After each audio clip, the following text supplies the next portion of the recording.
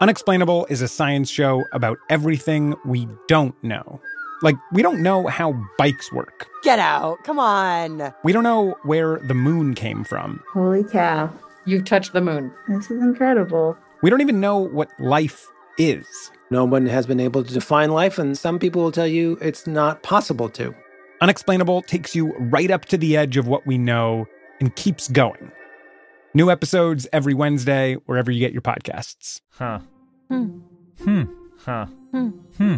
Oh. Hmm. Huh. Hmm. Hmm. Huh. Hmm. Huh. What?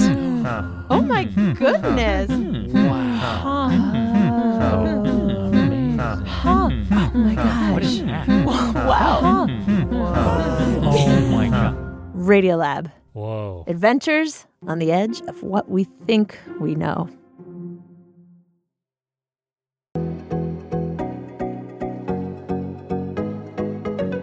Hello, and welcome to BioEats World, a podcast at the intersection of bio, healthcare, and tech. I'm Olivia Webb.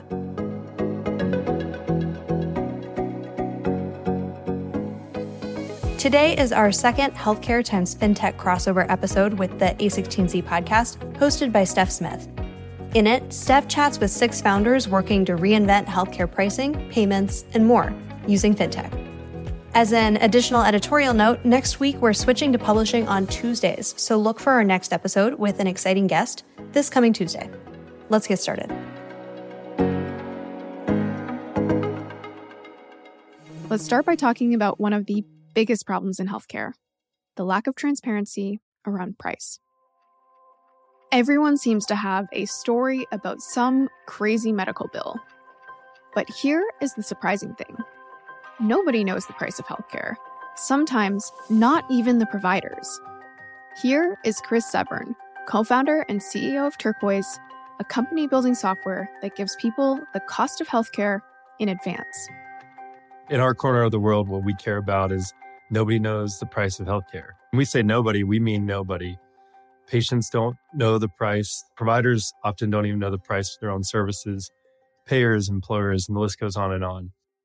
In fact, Chris started building Turquoise because of his experience as a healthcare consultant, getting to see just how broken the system was. So in my former lives, I was a healthcare consultant, and I lived for 5 years in these payer-provider reimbursement contracts. I became an expert in them and all their nuances and complexity. What I didn't realize at the time is that those were secret. And so when you think about innovation and maybe why there aren't more startups doing this, it's because there was this information asymmetry granted to those of us that worked with these contracts before January 1st of 2021. And so that consulting experience is 100% why we were able to hit the ground running. Although that paints a dire picture, things are changing. New laws have been passed in the last few years, like the Price Transparency Act or the No Surprises Act, which make pricing more transparent. This is very similar to a lot of other new technology life cycles, where this isn't new technology, but it is a sudden event in U.S. healthcare, and we have access to these prices, and the data is really big. And as any new technology matures, and as this healthcare pricing data matures, the barriers go down to access it. It becomes cheaper, more widely available, more user-friendly. We're seeing that happen day over day at Turquoise. But it's not quite smooth sailing yet. Though these new laws require providers to share prices, those costs are specific to each patient, geography, coding system, and insurance product. These new laws mandated every provider, every payer in the United States to disclose the price of healthcare. And these prices are complex because it's not just like when you go to a restaurant where everybody sees a menu. First of all, we don't know what's on the menu. And second, depending on what insurance you have, you pay something different. So you can imagine that if we all went to dinner together, but we all paid a different price, it gets really complex. Healthcare pricing is still so complex that even Turquoise can only give an estimate, although Chris hopes that that changes. And that is just on the consumer side. The B2B side brings its own set of complications. On the B2B side, there's a whole litany of issues that make it slightly more complex than just saying, hey, here's a big database, go browse around the price of healthcare.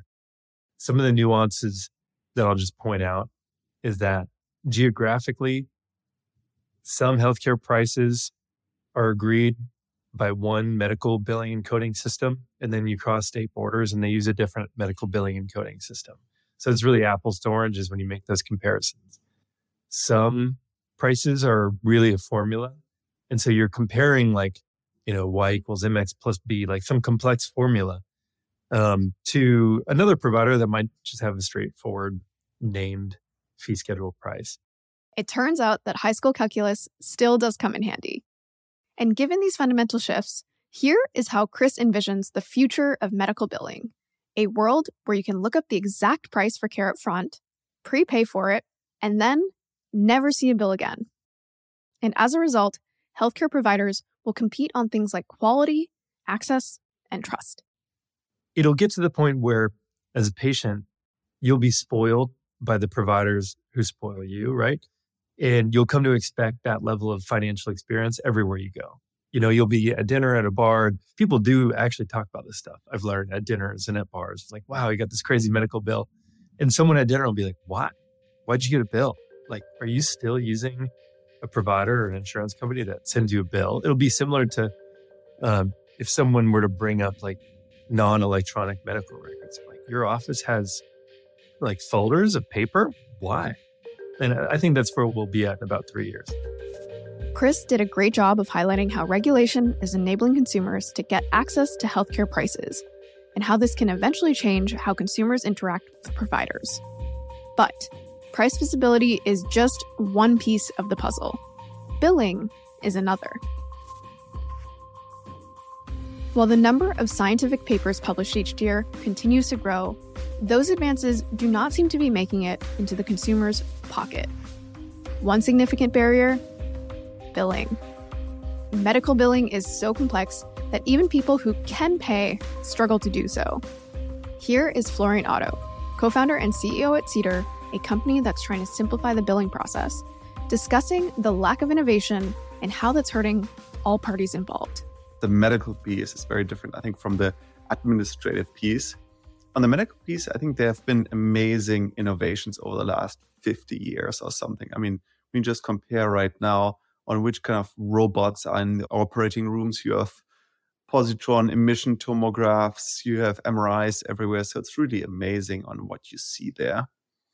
When you see on the administrative side, I think it's still completely stuck kind of in the 80s, right?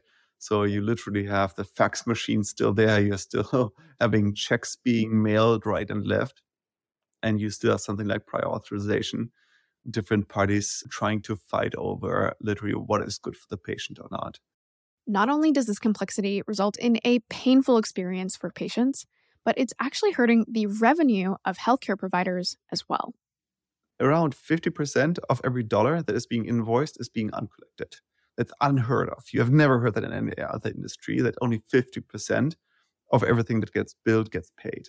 It's completely crazy. And when you enable it, make it easy for patients to pay, that amount increases. In fact, Florian's own personal experience dealing with the complexity of a payments process is exactly what inspired him to create Cedar.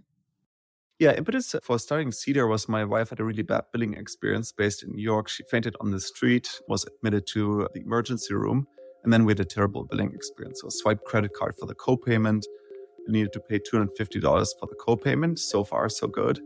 But it was not the right time actually to pay when you really are concerned about what's going on with a loved one. Then a month later came the first invoice, everything was written in strange codes. It was really tough for her to pay. Another month later came the imaging center bill. And then half a year later, a debt collector called her because of a bill from the lab company that she never received. So overall, what was really interesting, she basically said, never take me back to that hospital because she lost trust in us. So if the billing is so messed up, she also lost trust in the medical side. We all know that Florian's experience is not an isolated one. Unfortunately, multiple surprise bills, invoices occurring 6 months later, and incorrect charges being billed are problems that Americans are becoming far too familiar with. But it does not have to stay like this, and companies like Cedar believe it won't. With recent advances in machine learning, software is emerging that actually personalizes and simplifies the billing process.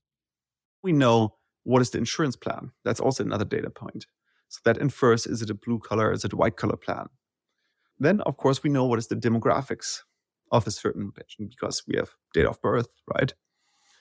And then we have past payment histories or past engagement histories. So we know whether they defaulted already on certain invoices or not. And together with that, you can come up with basically a hypothesis on what is the best outreach. And that's, of course, what these machine learning algorithms are doing. So we use these multi-armed bandits, they're called. And then based on how the patient clicks through the app, that gives us another set of data, which is engagement data. And together with this engagement data, then, of course, the follow-ups are different. I mean, it's the same when you shop on Amazon, they get you to check out the shopping cart in a nice way. And we use these same algorithms that basically nudge the patients throughout this process and personalizing all of these cascades. And this simplified experience isn't just something consumers want. It's actually something that healthcare providers need and also are pushing for. And the second thing is, of course, for a hospital right now, margins are extremely thin. So when you consider a health system, for example, of $1 billion in net patient service revenue, they probably get around 50 million from patients directly. If you right now increase that by 30%, that gets you 65 million. So it's a delta of $15 million to the bottom line. It's 1.5% additional margin, right? Out of $1 billion. And when you before CEDAR only had a margin of maybe 1 or 2 or 3%, getting additional percent or 1.5% is, of course, very impactful. While simplifying the entire payments process in healthcare is easier said than done, companies like CEDAR are beginning to slowly chip away at this problem. Their method? Personalization. So that means basically using modern technology to personalize the billing experience and give patients the same experience that they're expecting from the healthcare system that they're experiencing at any other consumer-facing industries, like when they hail their Lyft or they book a trip on Expedia or watch Netflix. When you basically right now go to the healthcare system, everybody gets the same invoice after 30, 60, 90 days with the same amount of codes. Nobody really understands that. And this one-size-fits-none solution is not really the best interact, right? Because for some people, the problem to pay is maybe understanding their English. For another one, it might be they don't have the money to pay. For another one, it might be they're not always at their home to get the bill. So what we're basically doing is we want to reach the patients where they are with the methods of communication on what applies to them. So for example, some patients might get where convenience probably matters. They might get a text message at 8 a.m. in the morning with a call to action, 1 click to pay. Another patient might get an email in Spanish at 4 p.m. with the call to action, pay as little as $50 every other week on a payment plan. In the bigger picture, personalizing payments is just the first step toward a larger goal of ensuring that both healthcare providers and patients can focus on what matters most, the quality of healthcare provided. Nobody should not go to the doctor because they're afraid of how much something costs or that they are not able to pay for something. That is really something that totally breaks my heart. In a country like the US that is so wealthy, it just can't be that people do not go to the doctor because they don't have the money for it, or they're afraid because they don't have transparency on how much something will cost. As Florian touched on, the broken payments experience doesn't just hurt consumers. It's also a mess for providers. We've entered a stage of healthcare where in order to receive care, healthcare providers often need to get multiple approvals or referrals, driving up costs and extending the payments process. But how did we actually end up here in the first place? Here is Jade Chan, CTO of Juniper, a company simplifying revenue cycle management for recurring health clinics, reaffirming how misaligned incentives between patients, payers, and insurance providers have resulted in an extremely complex healthcare payment system. Yeah, I think the more I've sort of learned about healthcare, the more I'm really starting to see that a lot of issues stem from misaligned incentives in healthcare. And I think that is a lot of what drives the most pressing issues in healthcare and fintech today. There is sort of this natural relationship between patients, providers, and payers. And I think they're all sort of not aligned to succeed together sort of in the current setup. Like patients find it hard to get care. It's hard to understand your own insurance coverage. It's hard to get insurance coverage. You can not be incentivized to get care early, could potentially lead to unchecked issues, sort of ultimately higher costs for everybody in the system. Providers find it hard to get paid for their services, right? There's a lot of nuance and detail in the process of submitting, tracking, triaging claims. And payers are sort of naturally incentivized to create cost structures that are difficult to navigate and sort of also leading to higher costs for everybody in the system. This misalignment generates all sorts of externalities, including a serious pain point for recurrent care clinics as they struggle to get paid for the services that they're providing. Recurrent care clinics address everything from mental health to neurodiversity support to physical therapy. And one example of this is within autism clinics. And the opportunity to build for this niche is actually what inspired the creation of Juniper. Yeah, I think there's a growing field in recurrent care, right? Like I think mental health, it's just sort of become increasingly popular. Juniper is actually sort of currently really focused in the autism space within recurrent care. We do want to expand into other areas, but right now most of our customers are sort of autism clinicians and providers. And we did choose that sort of pretty intentionally. One, I think it is a canonical example of recurrent care, right? Patients who receive care, receive very sort of the same session over and over at high frequency. And also, two, it's actually where we thought we could have one of the biggest sort of impact. There has been a lot of legislative passed around the 2008 mark. I think Medicaid started covering a lot of these services for autism, and a lot more people and children were being diagnosed with autism. That means more people are aware and can get care. But the number of clinics haven't actually necessarily scaled with that. And so our focus is like a pretty big mismatch between patients who need care and the care available in the United States. And with this increasing attention, recurrent care clinics, like autism clinics, are trying to scale. But to offer more services, these clinics need to ensure that they're actually getting paid. Right now, we're sort of really focused on helping clinics get paid for their services. That, in turn, I think helps clinics offer care to more patients. And then it also helps ensure that there can be more clinics and that the clinics can grow. We have definitely talked to some clinics where if they don't get paid 1 month, they literally can't make payroll. There's sort of very real concerns that go into revenue cycle management for a clinic. And on paper, they might be billing a lot that month, but if their claims are delayed for X number of days, they literally struggle to make it week through week. And so I think we are sort of focusing on the clinic right now, helping them get paid for their services, and then by also then helping them offer more care for the patients. While Juniper is focusing on automating the billing process for these clinics, that is only one part of the problem. Clinics are also burdened with the administrative processes that are unnecessarily complex and reduce the time spent with patients, another problem that Juniper hopes to solve one day. Yeah. I kind of see Juniper as a one-stop shop for recurrent healthcare for sort of clinics and patients. So on the clinic side, you're I want to start a clinic. Juniper can help you with, registering your NPI numbers. It can help you with setting up all of your stuff to make sure that it's best practice, that it's sustainable, sort of use the knowledge that we've accumulated to help you get set up for success. And then you can then use Juniper, as a platform to manage your sort of scheduling, your data, and as a billing platform, and sort of all of that is there. For the patient, which we haven't even necessarily explored yet, while recurrent care clinics are struggling to get paid for their services, emerging practices like mental health care clinics can't even accept insurance in the first place. 1 in 4 Americans have a treatable mental health condition, like depression, anxiety, or PTSD. Yet, most still don't have access to care. Why? Because the infrastructure to actually let therapists accept insurance for mental health appointments is still on the way.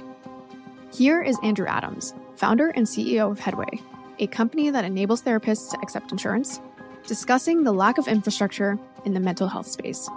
So the natural question is, if Providers want this. They don't want to say no. So your therapist doesn't want to say no. You can't afford me. If payers are really looking to invest in this more, build out their networks, why isn't it happening? And we see at its root, I'll again return to the one word I returned to at the beginning of this, we see an infrastructure problem. We see a health insurance that was built around the medical system.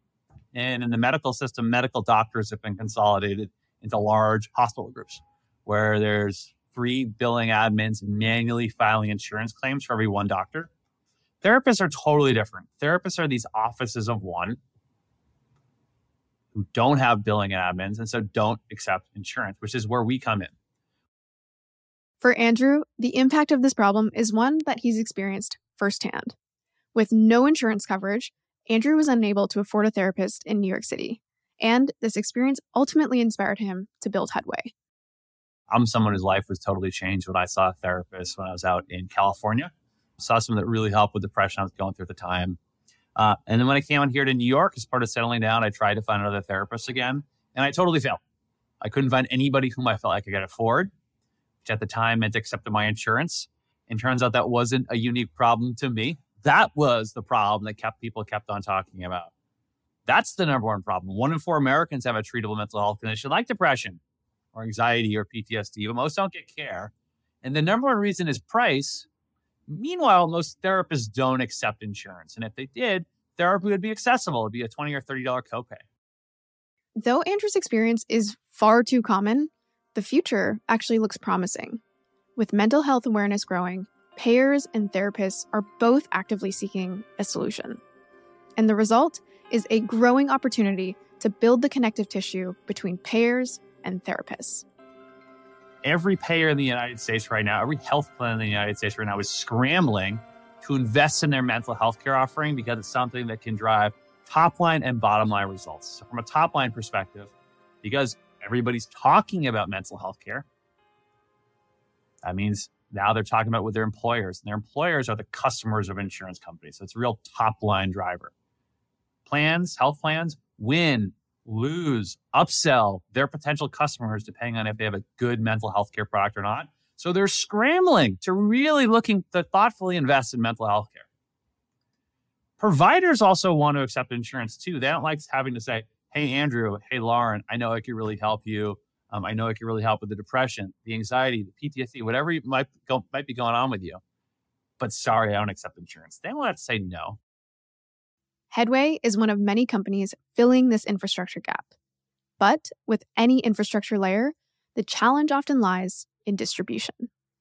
So we have a model where for therapists, it's the party up front. It's a one-click magic tech experience where money just appears. To payers, we look really familiar to start. We look like something they've seen before and they know how to work with. A doctor's office. In fact, we are the largest provider group, aka Doctor's Office of Therapists in the United States of America. So that was core to our ability to solve the distribution challenge for our infrastructure offering, is to look familiar to payers. So we look behind the scenes because we are behind the scenes, the largest behavioral health provider group, the largest doctor's office entity in layman terms. So we look familiar there. But to providers, the therapists, the clinicians who are those solo practitioners who need something new, we look like that consumer grade payment experience where money just appears. Though it's still early days, Andrew believes that a world where mental health benefits are covered by a majority of insurance providers actually isn't that far away. Soon, visits to the therapist will be treated the same as any visit to a medical facility. We have a vision that mental health benefits powered by Headway is in the back of every U.S. health insurance card. We truly want to power a new mental health care system that ensures that we go from a world where most Americans right now with a treatable mental health condition don't get care. We want to create a world and create a new mental health care system where they do get care. So far, we've shared 4 challenges in healthcare that founders are tackling. But healthcare is no monolith. And one particular demographic is about to face an entirely different problem. Here is Jimmy Chen, founder and CEO of Propel, a company building software for low-income families who use the social safety net, discussing how millions of Americans are about to lose access to essential Medicaid services in just 1 month. And the craziest part, most of them don't even know about this yet. Yeah, I think, the most pressing issue that I see is actually one that's happening this year. It's that there are between 5 and 14 million people that are expected to lose their Medicaid coverage once the COVID public health emergency officially expires in May. That is going to leave millions of people without healthcare. And so while experts and policymakers are calling this the unwinding, which is kind of this terrifying term, when you think about it, like what is actually being unwound is the backbone of healthcare for a very large portion of the country. There's a survey published last year by the Robert Wood Johnson Foundation that found that 62% of Medicaid members or those with family members enrolled said that they had heard nothing about future Medicaid redeterminations. And so I think it's going to just blindside and surprise a ton of people. This lack of information stems from the fact that there aren't enough companies building software for low-income communities. Why? Because founders tend to solve problems that they experience firsthand. And founders often aren't the ones relying on the social safety net. Instead, it's the families who are living paycheck to paycheck. And as a result, there is this huge opportunity for companies to build software for this underserved demographic. And that's exactly why Jimmy started Propel. Yeah, I was previously a product manager at Facebook, where I led the Facebook groups team. Before that, I was a PM at LinkedIn. But before that, I was a little kid who grew up in a loving family that also had some financial challenges. And so after going to college on a financial needs scholarship and learning how to code, I spent a lot of time thinking about who tech entrepreneurs are, especially in consumer software, where people building things that are used by millions. And that there's this common wisdom that people who start tech companies generally solve their own problems. That to me was one of the core explanations for why the tech industry was so tilted towards solving the problems of the middle to higher income parts of our population. And so the kind of secular trend that I thought was really underappreciated was the fact that in this day and age, essentially all low-income Americans have access to a smartphone and access to a data plan. That people are native users of the internet. They're comfortable using apps. They're comfortable putting their information online. They're comfortable, navigating all sorts of different processes and programs through their phones. It just was that there are way fewer companies thinking about building world-class experiences for low-income families in particular. Though progress has been made, the lack of awareness around recent changes in Medicaid shows that we have a long way to go. But Jimmy hopes that one day things will look a little different, and that millions of low-income Americans will have instant access to critical healthcare information. I would love America's safety net to be a place where you can sign up for one thing and then you should get all the things that you qualify for, right? The single sign-on for government benefits has been almost a white whale in this industry that is really, really difficult to do because of just the bureaucracies and the siloing and the fact that everything's run by a different type of organization. But I think it's actually within reach in many ways to get closer to that kind of single sign-on experience where somebody applies for, qualifies for one program, and then we can easily connect what are the other things that person might qualify for and might be able to utilize because of their existing enrollment in that first program. And that I think, for this to really succeed, it needs to go between programs. You might qualify for a program like SNAP focused on food purchasing, but that has clear implications on public health and on individual health. And so that determination really ought to be able to also say, and this person, not only qualifies for Medicaid, but also here are the 5 things that they should get without further sign up, without having to provide more information. Despite post-pandemic benefits lapsing, it's important to remember that the healthcare industry has taken strides. One of the most notable being the adoption of virtual care. With the right incentives and technology in place, it's not hard to imagine half-priced healthcare that's twice as good, clinically and emotionally. That was Faye Rottenberg, CEO of Firefly Health, a company focused on providing value-based, virtual-first care, hoping to provide a lower-cost, high-engagement offering. Like many other founders trying to disrupt healthcare, Faye recognizes that the core issues driving the industry ladder up to misaligned incentives. The process of accessing and paying for healthcare services is just so confounding. It's unaffordable, opaque, and it's becoming a leading category for viral memes as a result. I think that the fundamental mismatch between providers and payers historically has really created a lot of conflict. And when providers and payers don't agree on what's right for a patient, it's really the patient that suffers. And certainly when the easiest, but not the best way to remove costs from the system is either to deny care to patients or push more of the payment burden onto patients, that's exactly what will happen. So I do think that is probably one of the biggest issues. And the result of these inefficiencies is a healthcare system that is intentionally designed to provide transactional, in-person care. But times have changed, and the vast majority of healthcare problems in America are now driven by chronic behaviors, a challenge that a single trip to a medical facility just can't solve.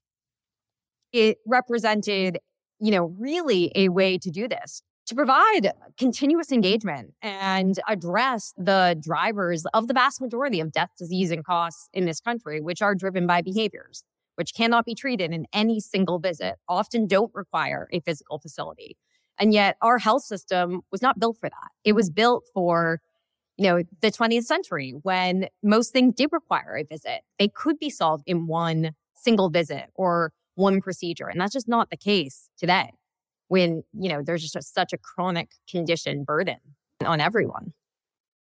While we still have a long way to go, the industry is slowly changing.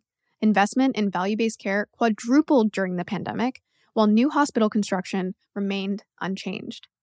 Firefly is one of many companies working at this frontier. Yeah, for me, Firefly really represents the tip of the spear. And the tip of the spear in terms of the best way to removing bloat from the system. Unnecessary costs, unnecessary procedures, unnecessary buildings, unnecessary visits, really just waste. Be it, physical buildings and expenses, waste of people time, and just optimizing for what matters, which is outcomes, experience, and, as a result, cost savings.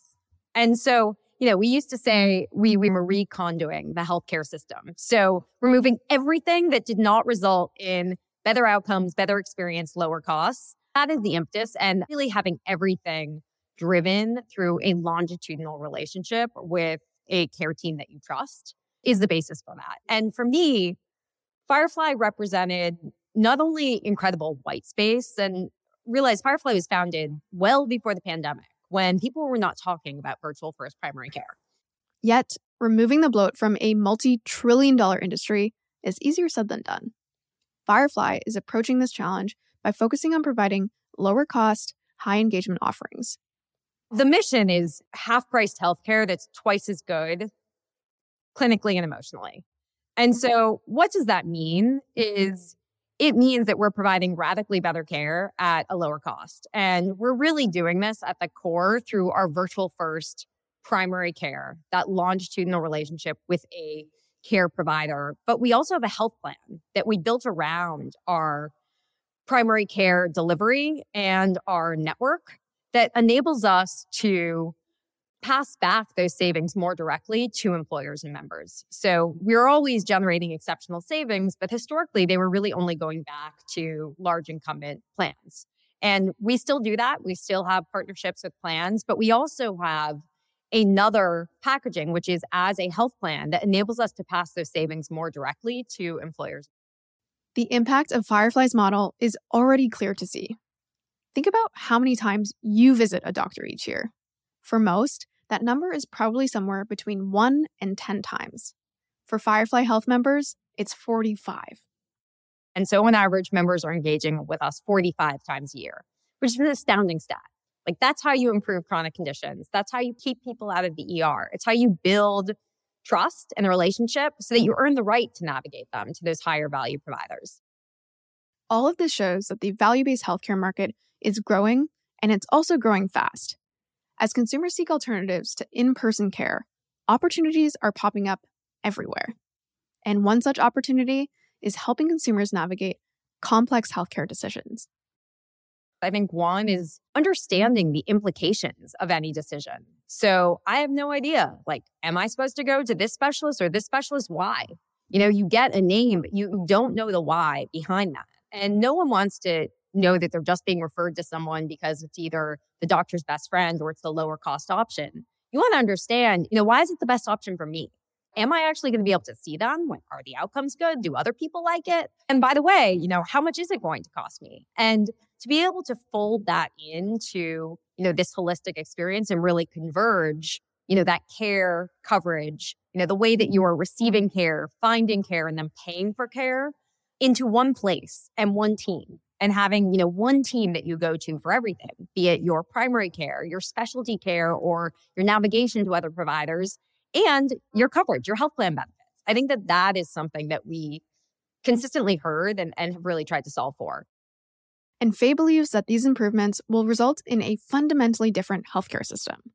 A system where improving healthcare outcomes is actually the interest of everyone, and where each patient has their own personal concierge care team.